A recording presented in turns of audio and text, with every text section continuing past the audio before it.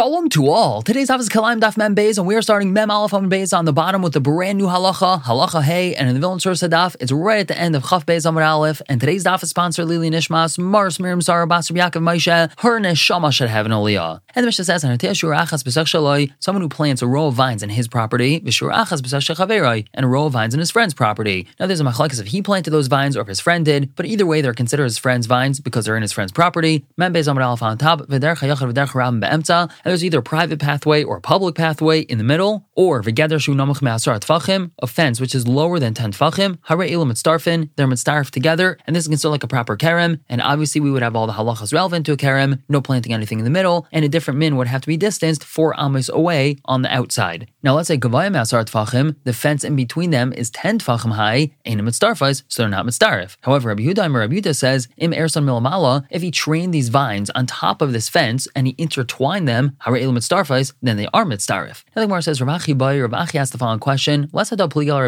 doesn't this argue on Reb Shimon? Reb Shimon says, a person can't be makdish something which isn't his, and we're being mitzdarif his row of vines with his friend's row of vines, meaning that any min that his friend has planted, or by that matter, any min that he has planted nearby, is going to be usher. But it's obviously not like Reb Shimon, because how could he usher his friend's thing? It's not his, it's his friend's. So the Gemara answers, no problem. Taman ein adam makdish davar she'eino shaloi. Over there, Reb Shimon says a person can't be makdish something that's not his. However, over here, shaloi vishal chaverim mitzdarfin lesras ha'emsai, his and his friends together that are going to be mitzdarif to aser that which is in the middle. In other words, without his or his friend's vines, nothing's aser over here. So it's a combination of his vines and his friend's vines that are now making this to be considered a kerem, and only then something's aser. And that's not what Reb Shimon's talking about. Now the Gemara says Rav Mana lo yamar kain. Rav Mana doesn't say this, which means Rav Mana is not even bothered by this. It's obvious to him that this is not a problem. Elo, this is the proper gear, so we have to add in the following words. Hachi havakashale. This is what bothers him. Isn't this what Reb Shmuel says in the name of Reb Zeira? Reb Shimon kedaite. Reb Shimon is l'shitasai. Kamad Reb Shimon Omar, just like Reb Shimon says, a person can't be makdish, he can't answer something that's not his.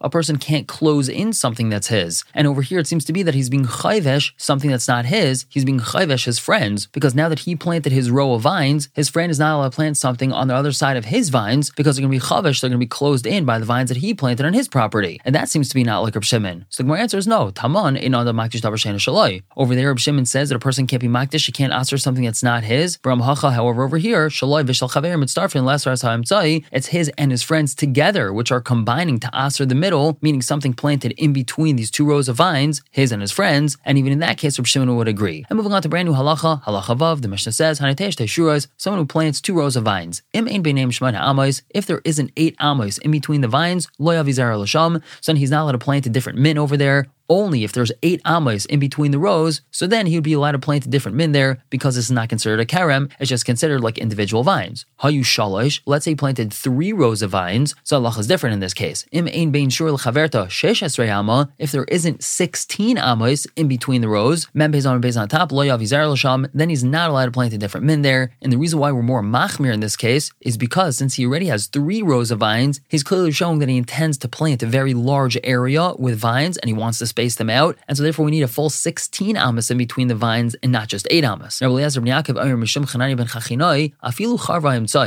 the middle row of vines got destroyed, got ruined, so now there's only 2 outer rows of vines, and there isn't 16 amos in between these, he's not allowed to plant a different min over there. And this is the chiddush, because if he had originally planted them like this, it would be mutter to plant a different min over here, even if there's 8 amos in between the vines. And over here we're saying that as long as there isn't 16 amos in between these 2 outer rows of vines, he's still not allowed to plant a different min here. And that's because originally this used to be a large kerem, if you will. It used to have 3 rows, and even though now the middle row is destroyed, it's still considered like a large kerem, and the number is 16, not 8. Now we seemingly repeat this halacha, and it asks karma sheshesrei al sheshesrei amma. If a person plants his vineyard with 16 amos in between the vines, mutar l'havizar l'sham, he's allowed to plant a different min in between these rows, again because there's 16 amos. Now Rav Yehuda says, Ma'aseh bet Salmon, there's a story in this place called Salmon, Be'echad with a fellow, Shanatas Karmai, Sheshesrei al Sheshesrei Ama. He planted his vineyard with 16 amas in between the rows. And what would he do? He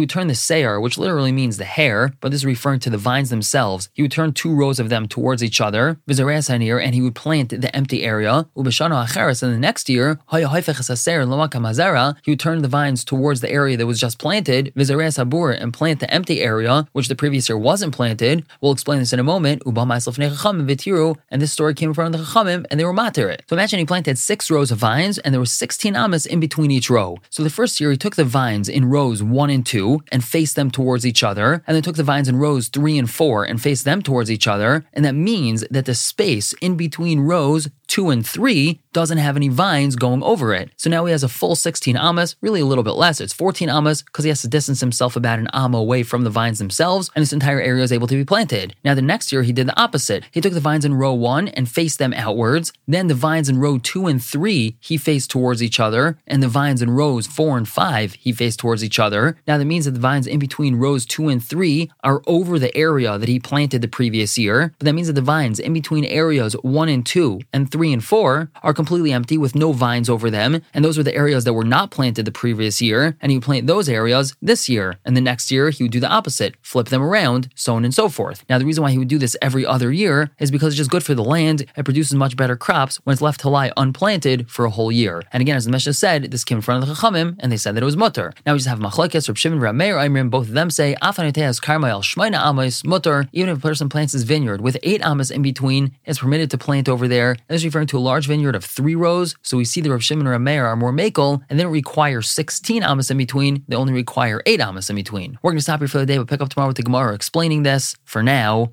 everyone should have a wonderful day.